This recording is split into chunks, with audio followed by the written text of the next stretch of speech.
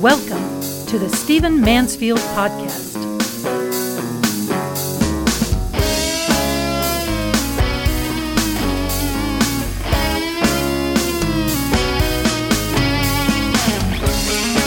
Well, welcome to the Stephen Mansfield Podcast. I hope your year is off to a great start. Let's dive right in.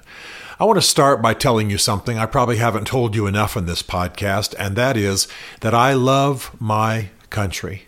I love the United States of America. I love its history.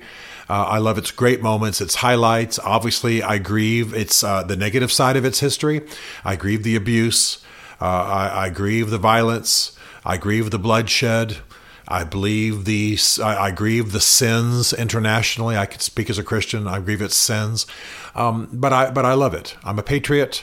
I care about it. I care about its founding covenants. I care about it becoming, again, what it can be. And living as a military brat growing up, and especially growing up for 5 to 6 years abroad, living in Germany as the son of an army officer, and more than 2 or 3, 4 of those years living in Berlin, as I've told you before, actually behind the Iron Curtain, actually living in communist territory.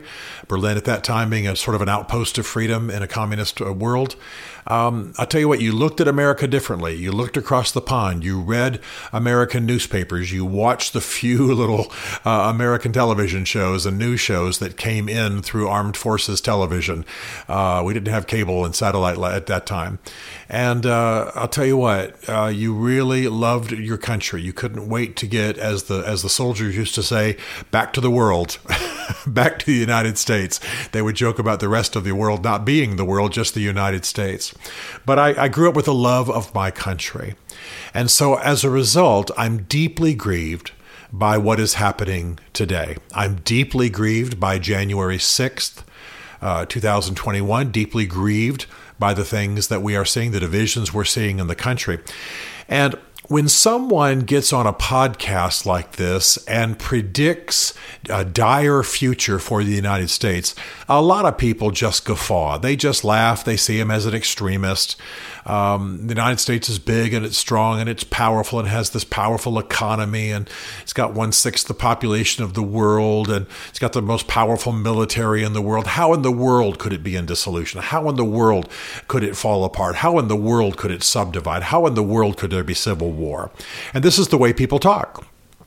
When someone like me gets on a podcast like this and says the future is dire for the United States. Well, I'm not an extremist. I'm not a nutcase. I'm not a guy who goes around prophesying and predicting horrible things for the future. But I will tell you that increasingly the perception in the world is that the United States is no longer working, that it's becoming ungovernable, and that civil war might loom. Let me just give you one quick example of this being said so that you'll know that I'm not making it up, and then let's talk a little bit more about what this might mean. This past week, a man by the name of Thomas Homer-Dixon, who's the executive director of the Cascade Institute in British Columbia, Canada. This is a scholarly think tank. He wrote an op-ed for the Toronto Globe and Mail. And in this op-ed, he said, this is a quote, "The American polity is cracked and might collapse. Canada must prepare." He also said the U.S. is becoming increasingly ungovernable, and some experts believe it could descend into civil war. He also said a terrible storm is coming from the South, meaning the United States of America, and Canada is woefully unprepared. Now, here is a scholarly think tank of the kind we're used to in the U.S., in Canada, and in one of its major newspapers, the Toronto Globe and Mail, one of Canada's major newspapers, a major thinker is saying civil war is possible in the United States. The U.S. is becoming increasingly ungovernable. It has unbelievable social tensions. And we, Canada, the U.S.'s northern neighbor, needs to prepare. Now, this is a good example, one that you can Google and find for yourself. That's why I offer it. But it certainly isn't the only example. If you continue to search and go a little deeper, you'll find major leaders and major think tanks from countries around the world raising concerns about America. Once she was the beacon of democracy, but progressively, and certainly as of January 6th of last year, she is no longer seen as such. The Trump administration, quite frankly, did a great deal of damage to that. January 6th did a great deal of damage to that image of America being a beacon of democracy. Other actions of the United States around the world. And as a result, countries are beginning to say the U.S. is no longer a beacon of democracy. The U.S. is no longer a model. The Congress is no longer a model of good governance, of democratic principles in action. The executive branch in the U.S. is no longer respected. Supreme Court is questionable in many people's minds. And so you're looking at a country that once was the beacon of hope, that once was the model of democracy for the world, or at least the model of a good republic. But now, not so much. And I want to tell you that while I am ultimately optimistic about the future of the U.S., and largely for religious reasons, and largely because I believe that, I'm enough of a historian to know that when you have severe downturns in the U.S. and U.S.'s history, that often there are forces that bring back renewal and even religious revival and a national reclaiming of purpose. And I'm trusting that's going to happen again. But that doesn't mean, just because there may be new heights and new mountaintops, that doesn't mean that you don't look honestly and look in the face the dark times and the downturns. I teach American history, and when I've taught it before at the university level, I've often done a wavy line on the whiteboard. And at the bottom of the wave, when the wave goes downward, that's often wars in American history. It's often civil unrest. It's often racism. The highlights, the mountains of the wave, the top part of the wave, usually are religious revivals that have transformed American history. No matter where you are religiously, an honest evaluation of American history shows that religious revivals have made a massive difference in American history. Hasn't, unfortunately, saved it from some of the wars and some of the bloodshed, but without question, it produced wonderful things. The heights are also economic strength. The heights are often doing things internationally that are noble, the Marshall Plan and things of that nature. But we've had a varied history. We've had deep darkness, deep valleys, deep abuse and bloodshed. We've also had heights. And I believe that we still can see our purpose reclaimed. We still can do good in the world. We still can bring about the social justice we need in the United States. We still can fulfill our purpose. But we have to look honestly in the face the fact that we right now are slipping, and slipping badly, that we are ceasing to be the model of democracy in the world, and that our arguably our closest neighbor, that's not in any way to denigrate Mexico, but culturally we're closer to Canada than we are to Mexico. Mexico comes from a different historical stream, different linguistic group, etc. I could make that case as a historian, and I mean nothing, of course, racist or bigoted in saying that. But Canada's, again, from Britain for the most part, same roots as us, etc., etc., etc. And so this is our closest neighbor culturally and geographically, and yet some of their thinkers are beginning to say the U.S. is ungovernable. There may be civil war.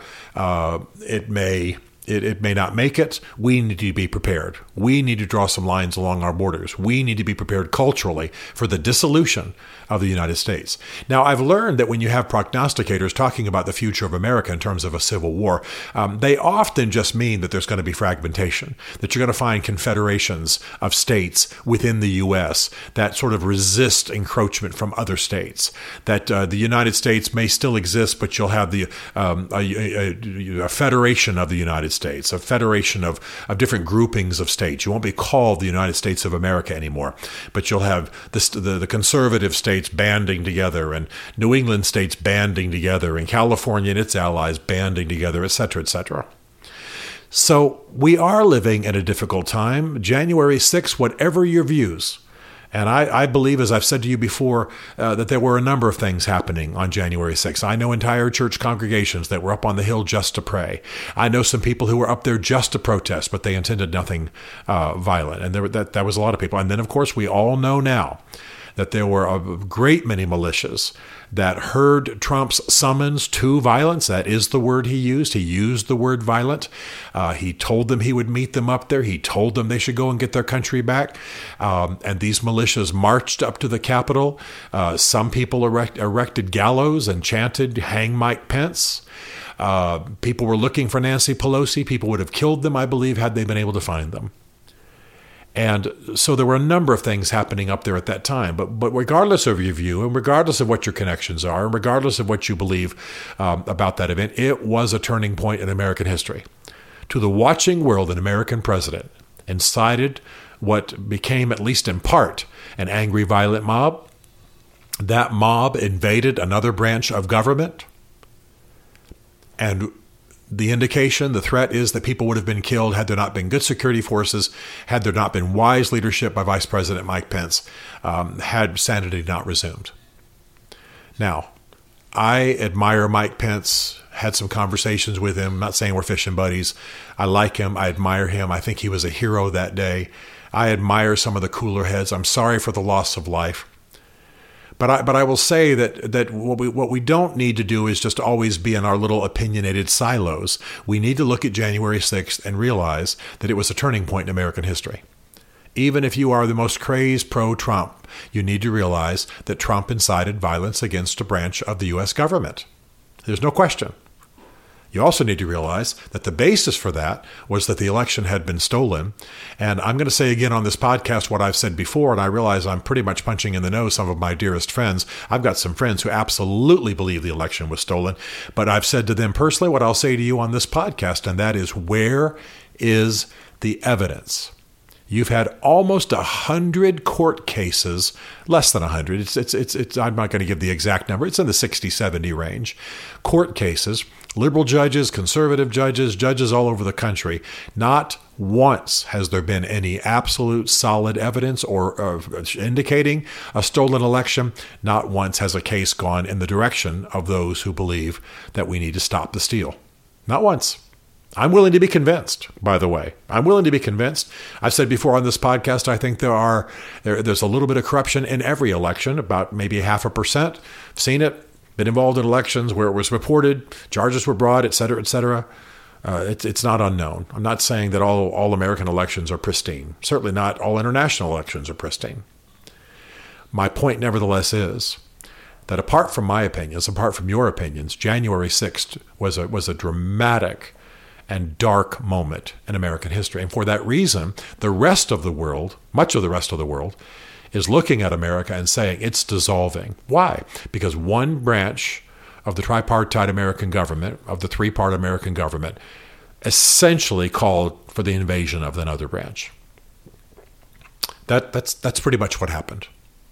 So we need to know this. Those of you who are in elected office, state level, national level, those of you who are in positions of power, we need to realize that this is going on.